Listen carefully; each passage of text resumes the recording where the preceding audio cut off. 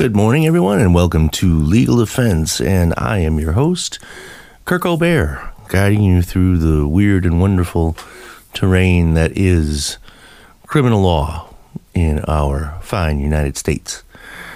So, big news earlier this week came out, and it has to do with this ongoing saga regarding the trial of Mark Jensen.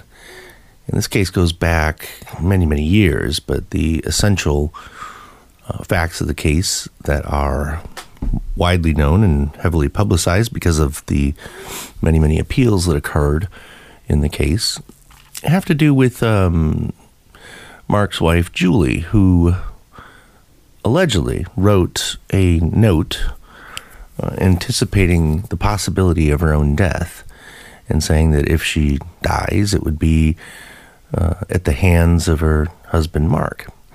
And lo and behold, later she does end up dying. And the controversy about the evidence in this case is that circumstantially, the evidence that points to Mark being involved with Julie's death is really this note that was written, as well as a statement that was made to somebody else verbally.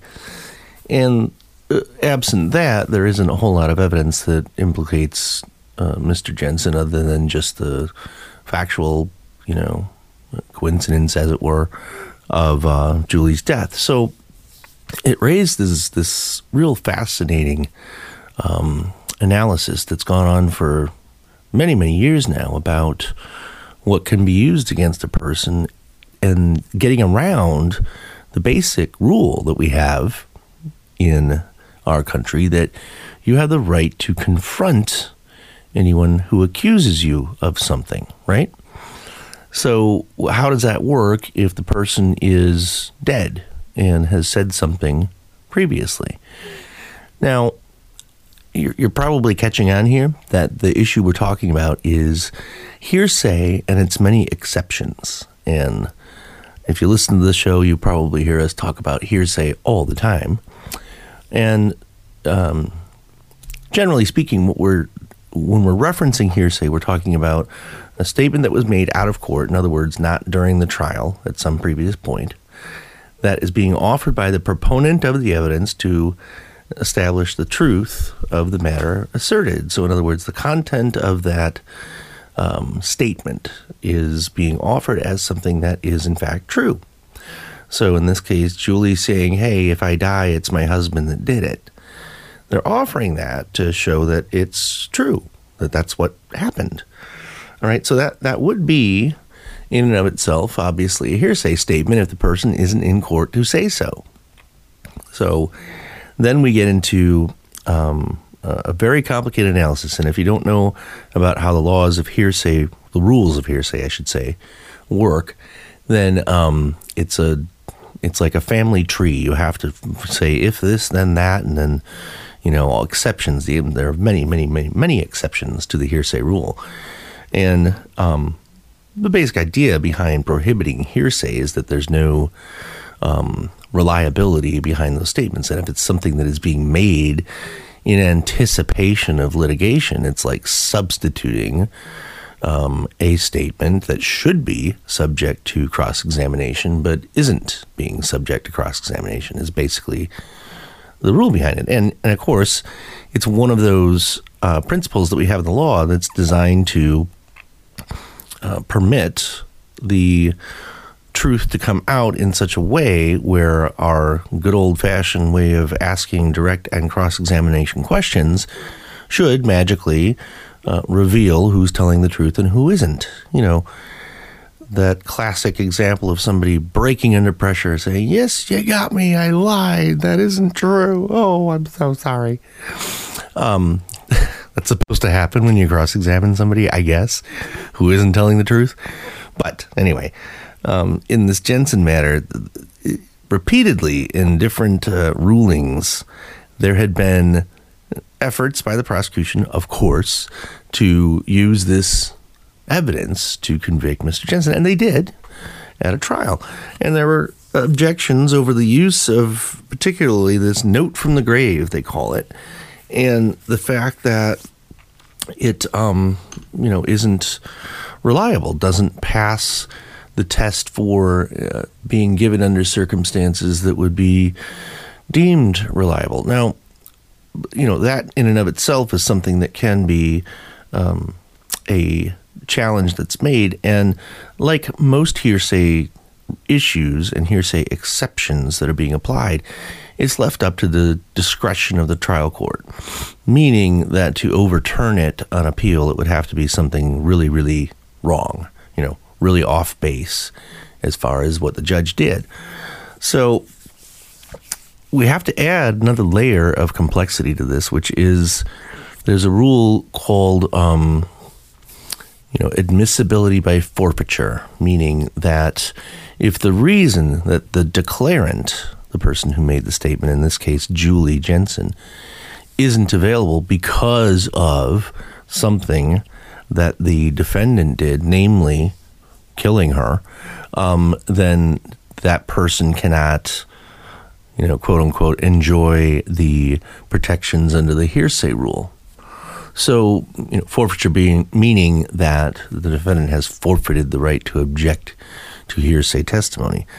Now, although that is definitely a principle that gets applied, it has to be shown by the prosecution, as a matter of fact, that it was, in fact, the defendant that rendered the person unavailable with the intent to get the person, to keep the person from testifying. Okay? So in a classic example of how this would work, let's say somebody's on trial. They know that there is a witness out there that they know would bury him. They know there's a trial coming up. They know that this particular witness would be very damaging to the defense. And the defendant, reaches out and says, "Hey, don't show up to trial. I'll give you $10,000." Okay? And then that can be shown that there was this manipulation to try and prevent the testimony from coming in. All of a sudden, this witness can't be found, is quote unquote unavailable, and then the defendant can't say, "Oh, it's not coming in because it's hearsay," because then it was the unavailability created by the defendant.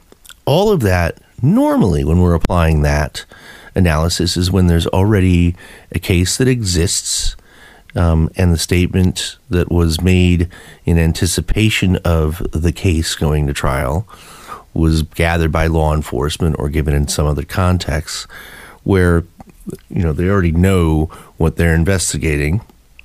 The police already know that this is something that will be used in the case, and so on. We've got this twist here where this note was written before any alleged crime was committed. And you add another layer of complexity to this, that this forfeiture rule is only designed, really, to prevent somebody who knows that this other person has damaging information against them from allowing that defendant to take this person out through bribery or murder or whatever, in order to not have them testify. So here, it's the timing of things here that makes it different and interesting, because how would Mark Jensen know that he's going to get charged with murder and thereby murder his wife so he doesn't get convicted of murder? That's weird. It doesn't really make sense. But there's been a lot of litigation over the years over whether that analysis can apply regardless of confrontation or hearsay objections. But all that does is it puts the relative parties in a slightly different position. We still have this problem of the confrontation clause under the Sixth Amendment and whether or not this letter can be, quote unquote, cross-examined. And the answer is obviously no, it can't. So, I already referenced the fact that in order for something to qualify as a potential hearsay exception, we have to look at whether it's testimonial, whether it's something that is given in anticipation of litigation. And normally, classically, we see that where there's a deposition being done or a recorded statement to the police. And again, here we have this note that was written. there's other questions about authenticity and all that other stuff that isn't really part of this recent decision, but, a note that was written where at least Julie, from the looks of it, did anticipate litigation, that if she were murdered, it would be a case against her husband. So that's a really bizarre twist that doesn't fit neatly within all of the legal standards that we normally apply. Well, we'll keep talking about this when we come back in just a few minutes. Stay tuned. We're back talking about the recently revitalized case against Mark Jensen for murder. And we left off talking about how this note, the note from the grave, so to speak, it has played a central role in all of the appeals that have gone up through the system. Now, one thing that has been particularly interesting about watching this case is that you'd see a decision come out and then basically uphold the conviction of Mark Jensen based upon the current state of the law at the time. And then, I'll give you an example. One thing that happened in this case is the United States Supreme Court issued the decision in Crawford, Crawford, which is a case that reiterated how important it is to have the person who would be offering evidence against an accused actually take the stand, and that when we're talking about things that are testimonial in nature and whether or not these are things that are being created in anticipation of litigation. In other words, someone who knows what the subject matter will be. Now, frankly, something created in anticipation of litigation, a statement created in anticipation of litigation, is something that puts it squarely within the hearsay prohibition, by the way. Okay? So if it's something that's just said randomly, for whatever reason, it could be deemed non-testimonial. In other words, not in the subject, not in the category of something where someone knows that this statement is going to matter. Okay? And the reason for that is that people sometimes just say things that can be taken out of context, or they could be joking, or they could be whatever. But if you're under oath in a deposition, or if a cop is taking your statement, there's a presumption that you are aware of the fact that this is a serious matter and that what you say will count. It's supposed to add a level of,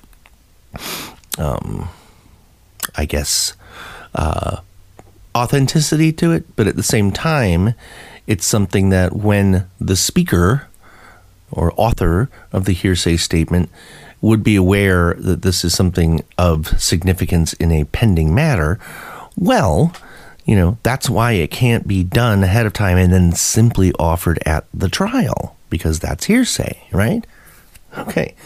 Am I confusing you yet? Because this has confused lawyers all over the country for years, like how this is all supposed to work. But getting back to this Crawford analysis, Crawford held, and this had to do with a case where a chemist was testing a controlled substance, and it was cocaine, I believe.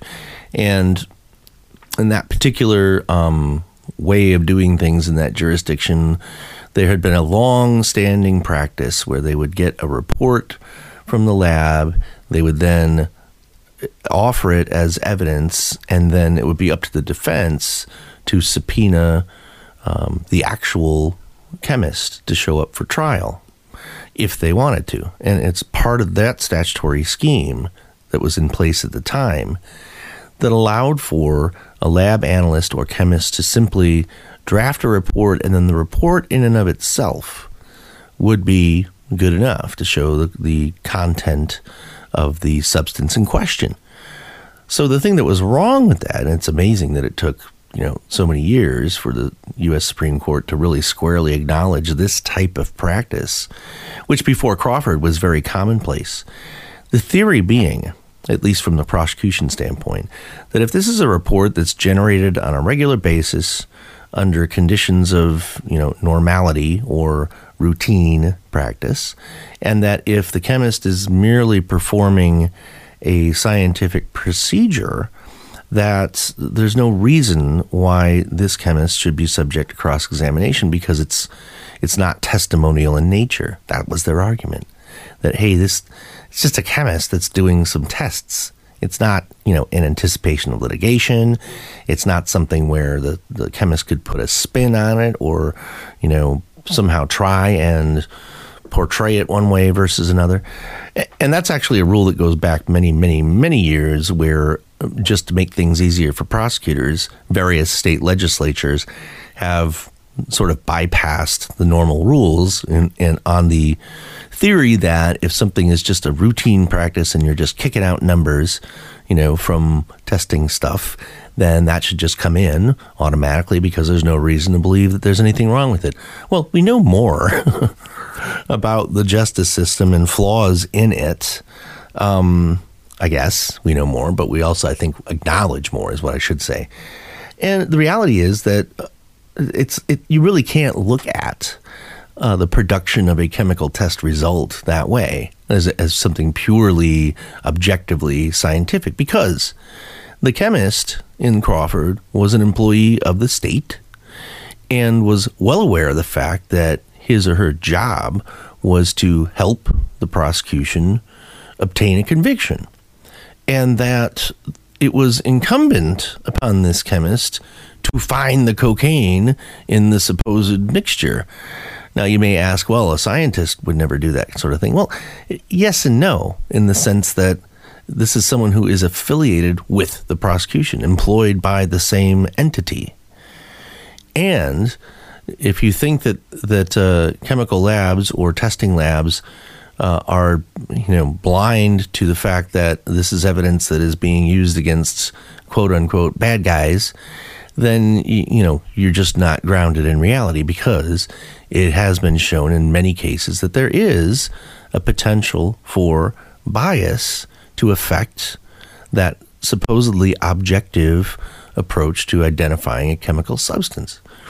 And the fact that there are important questions that could surround the admissibility of such a, and again, it's a number or an equation, like this contains 72% pure cocaine or whatever the report says, okay? Prosecution wants to get that in, of course, because that's the essence of their case, that the substance that this person was dealing and was then confiscated and then tested was in fact a controlled substance. Kind of the meat of the whole matter, right? It's central to the prosecution's case.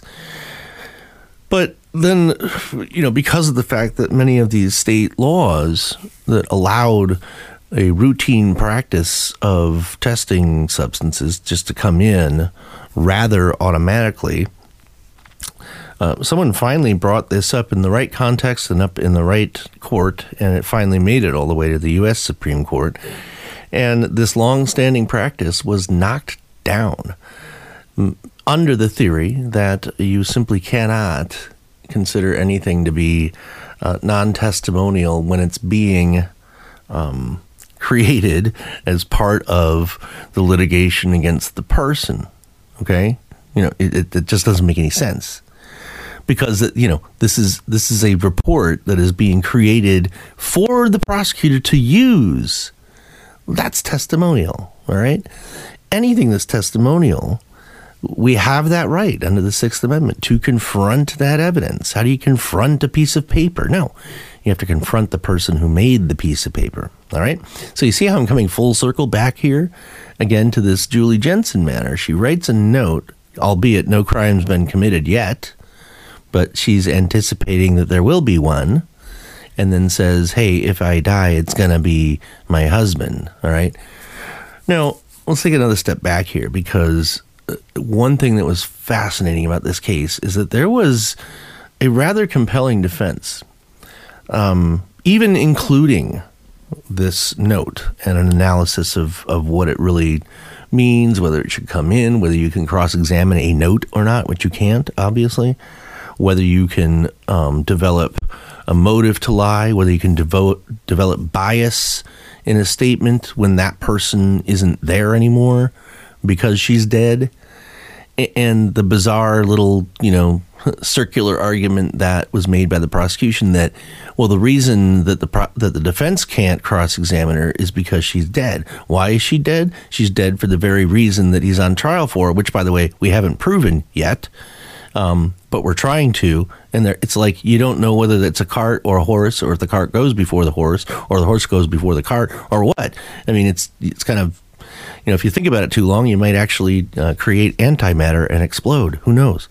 But there's another aspect of this. I want to get into one of the theories of defense that actually, as I've been following this case, kind of made a lot of sense to me.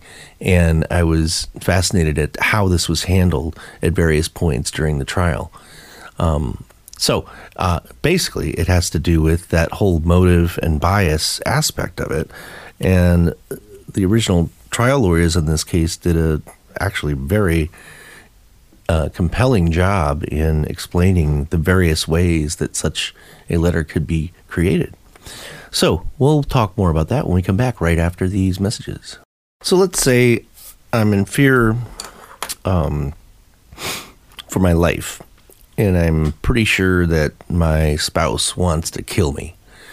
And I basically write a letter attesting to the fact that, hey, if I end up dead, I want everyone to know who did it. Okay, so let's start with that. First of all, it's kind of a weird thing, all right? First of all, that there would be a statement that, like, I think he's going to kill me, which is supposedly what Julie Jensen wrote in a note. And, by the way, if I'm dead, it'll be because of him. So what that doesn't address is, the fact that sometimes people die without being killed by someone else. And here's the kicker, and this was fascinating to me. What would happen if someone died by suicide? And what I mean by that in this particular context is, imagine a situation where somebody is in a very bad marriage and has decided that they hate their spouse and would like to make that person suffer in the most profound way. And let's say the misery has gotten to the level where that person also has decided to commit suicide and would love to have the spouse be blamed for it. Doesn't that create a scenario where one would have precisely the motive to write such a letter? Interesting. I mean, you really have to think about that, because that's a viable scenario. It absolutely is. Now, truth be told, it'd be far better for Mr. Jensen to go to trial without the existence of this note at all. But the defense team that did work on this case years ago did, I think, a compelling job explaining why this note may exist. And again, she didn't predict how she would die, when she would die, or anything else. It was just like, hey, if I die, it's my husband. And, on that theory, if she died in a plane crash, after writing that note, they wouldn't look at mechanical failure of the plane or pilot error. They'd look at whatever her husband must have done to make the plane crash. I mean, if you really think about it, how far that extends. The power of that note to bypass normal investigative procedures and typical inquiry into what happened. Now, true, Julie Jensen was poisoned, and people can commit suicide by poisoning. And I mean no disrespect to, a potential alleged victim of a crime here. And Mark Jensen has been convicted of, murder. But I'll finally get to the point here, which is earlier this week, the courts have overturned that conviction once again, based upon an analysis of all the things that have happened over the years, and particularly rulings in the U.S. Supreme Court that become binding on the lower courts throughout the country. And, I don't know if this is something that you may be aware of, but, when you're trying to appeal a conviction, not only is it an uphill battle in terms of how a conviction is supposed to have, sanctity, I guess, would be one way of putting it, but or a preference for a presumption of normality, let's put it that way. And so a court of appeals who did not sit in the courtroom and listen to the testimony is looking purely at legal issues, or if something is so far off that no reasonable juror could ever have found this person guilty. It's kind of an interesting analysis when they're bound. Court of Appeals judges are bound by what's already on the record. They can't guess at what's should or shouldn't be. Okay. Now, on that principle, they should only be looking at applying this rule to this set of facts. Is it being done properly?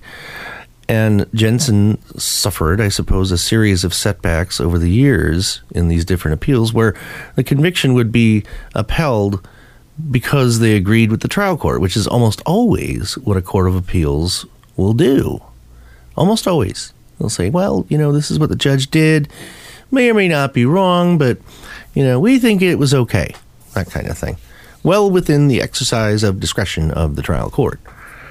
Well, then you have this bizarre rule. I say bizarre only because it's almost like a trap door that, an improper ruling can still escape scrutiny. And that's basically what we would call the harmless error rule on appeal. And at one phase during the Jensen litigation, there had been a ruling that said, well, yes, this note should not have come in. It is hearsay. It does deprive Jensen the right to cross-examine the witnesses against him and confront the evidence against him, which is impossible. That's all true. However, that was just one piece of evidence in a bigger picture. And, this is kind of, like I said, this little trap door that's out there. They're like, yep, okay, trial court got it wrong, improper ruling. But even though we're not supposed to guess at things, we're only supposed to look at the record. We're only supposed to make rulings on things that are based on the law, applied to the facts as we know them, and not speculate. Well, sure enough, Court of Appeals says, we imagine that this didn't have that big of a deal, that big of an impact on the case, and we think that jurors would certainly have still convicted him based on other stuff. Okay? Well, then that decision gets overturned because that's ridiculous. And it says, how could you ignore the fact that this note from the grave is just one small piece of the case? That was the whole case.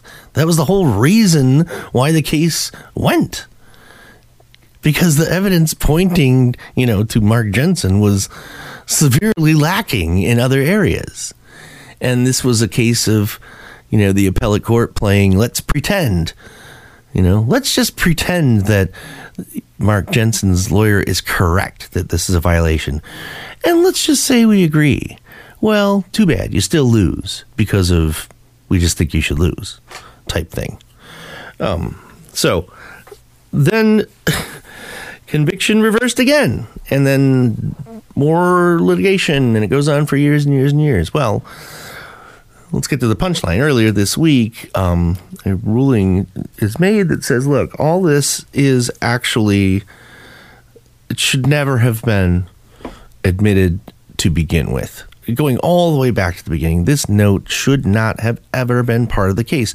And all these ruminations to try and make it so it should be after the trial already happened, and then to speculate on what the impact of that was, if it wasn't properly admitted or everything else. What he's really entitled to is a new trial.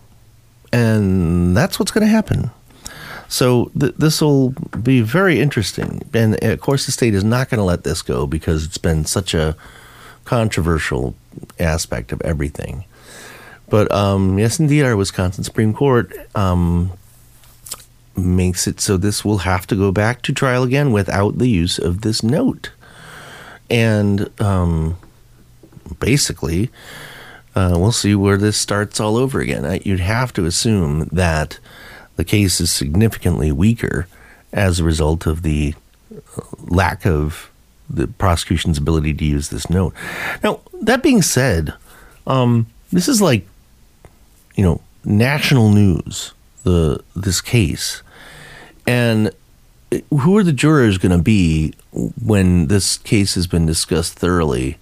And just the name Mark Jensen is going to be something very well known, especially for people in, Kenosha and that part of the state where, you've heard of it here because of this radio show. But if you watch the news or you read the newspaper, it's been splashed everywhere.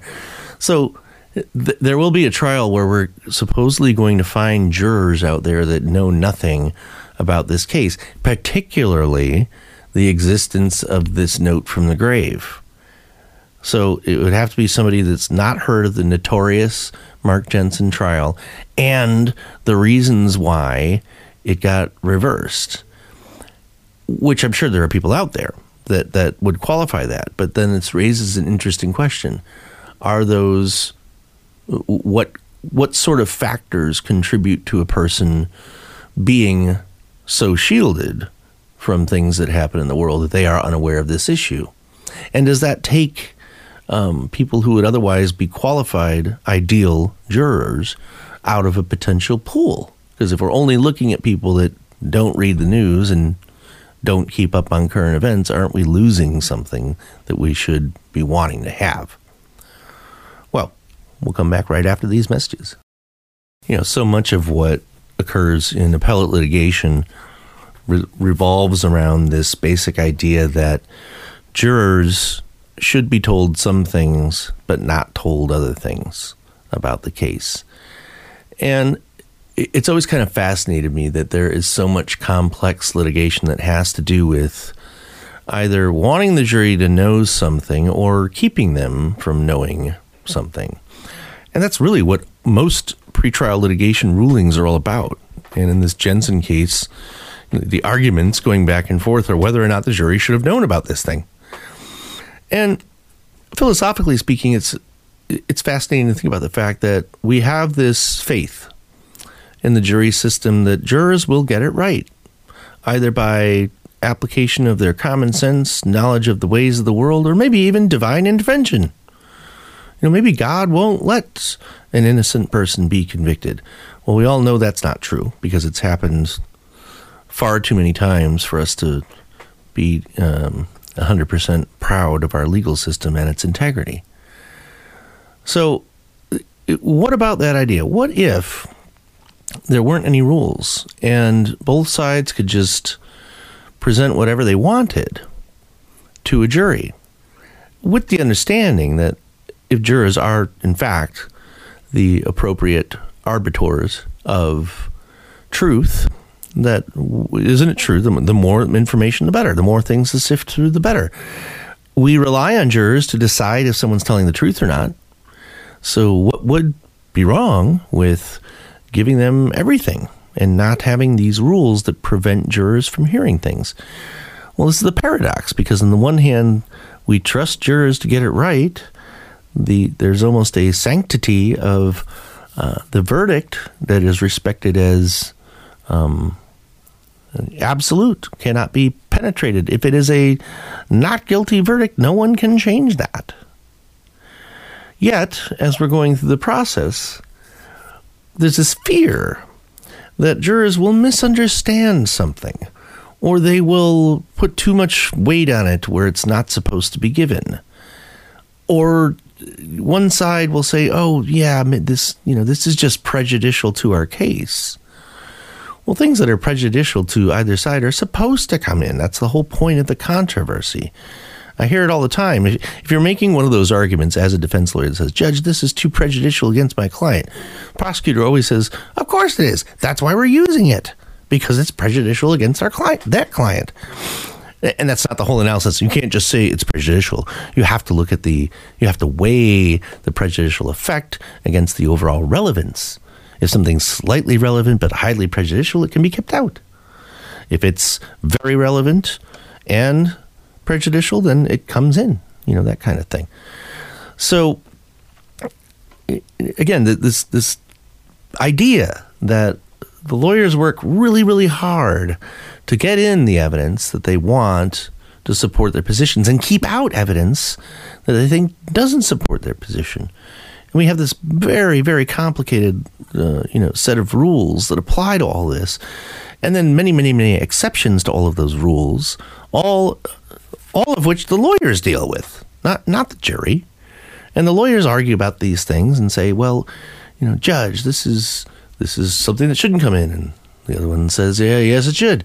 And then you're guessing about prospectively what a jury's trial is going to look like.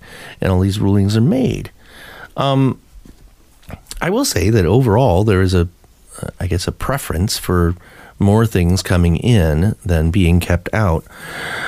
But I want to peel back the layers and go back to the root of many of these issues and what it was that those that were creating the basic structure of our criminal justice system in our country had in mind.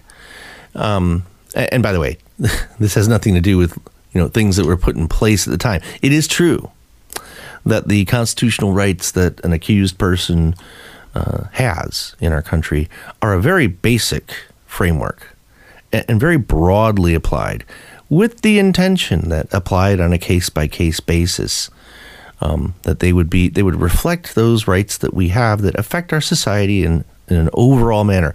That, let's talk about one of those fundamental rights, that Fifth Amendment right to remain silent, not to be a witness against yourself. The idea there is, let's not let the government have too much power over our citizens. Let's have our citizens have basically a mechanism whereby they can limit the abuse that the government may heap upon the citizenry by saying, I have a right under the Constitution to not participate in any prosecution against myself. Boom. It's supposed to be that easy. It never is.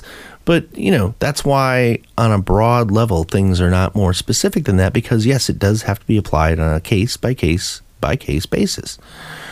So getting back to this general idea about how those rights are there to protect us and how various aspects of this get litigated by the lawyers, anticipating all that, one reason why stuff doesn't come in some cases is because, and this is a good rule, I'll tell you, there's a prohibition generally on the admissibility of what we would call character evidence. I know you've heard that term used at various points, but the basic rule is that a trial should not be a contest over who has better character. Let's say it's a bar fight and one guy's accused of hitting, person B is accused of hitting person A, but person A is accused of hitting person B. There's evidence all over the place as to what happened. Neither side should come in and say, well, person A is an investor in many college funds, and he is a benefactor of the community and does many good deeds. That's supposed to have nothing to do with what did or didn't happen on the date of the allegations. But, as we all know, that oftentimes the exceptions swallow the rule.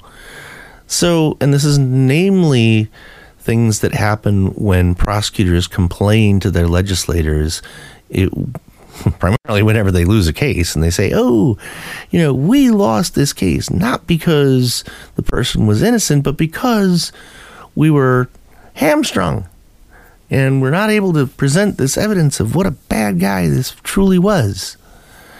And so this general philosophy that you're not going to allow trials to be popularity contests, or for people based upon a person's reputation, good or bad, to define the outcome of the case. I mean, imagine if that were the rule. And would that help or hurt this general idea that juries should have access to information, when the prosecution would have the power to bring in every single person that didn't like the defendant for whatever reason? Yeah, I loaned him $5 10 years ago and he never paid it back. They could put on stuff like that in a case that has nothing to do with whether he paid the guy back or not. And the acknowledgement that one side of this equation has a lot more power to generate that type of evidence than the other side, meaning the prosecution, that can spend your tax dollars digging this stuff up on people, whether it's true or not. There's an acknowledgement, and this is not a federal constitutional rule. This is basically something that is derived from the state created rules of evidence, which are fairly uniform because they come from the model rules of criminal procedure. But a big feature of that is keeping out extraneous evidence, trying to limit the trial to just that which is relevant. And you would think that's a pretty easy word to define. What is relevant? We use it all the time in everyday speech. But in this context, it means, keeping things out if it's not relevant to the issues that are being litigated. And how we do that in the criminal justice system is that we define elements of any given offense. And then the proponent of the evidence has to say, hey, judge, this relates to element 2, where we have to show blah, blah, blah. And then that's how you show relevance. And that's why when the prosecutor's pressed to argue why, the defendant owed somebody $5 from 10 years ago, they have to articulate how that would be relevant to what they have to prove. And that's where you get this problem. Okay. So we'll see what happens with the Jensen trial when it comes back. And we see if this will make a difference. It should. Mr. Jensen should be acquitted if all things go the way that our justice system is supposed to operate. But we'll have to see, and that'll be quite some time by the time the case does go to trial. This type of case is given, quote-unquote, priority, but we all know what that means in times of COVID and also with court congestion. It could be years before we see the ultimate resolution of this, which has been a long time coming. So hope you've enjoyed the show. You can tune in every week, every Saturday, as a matter of fact, right here on 1330, 101.5 WHBL, or on the interwebs, your favorite podcasting service. You can find us there, too. This has been Legal Defense with Kirk and John. Have a great weekend.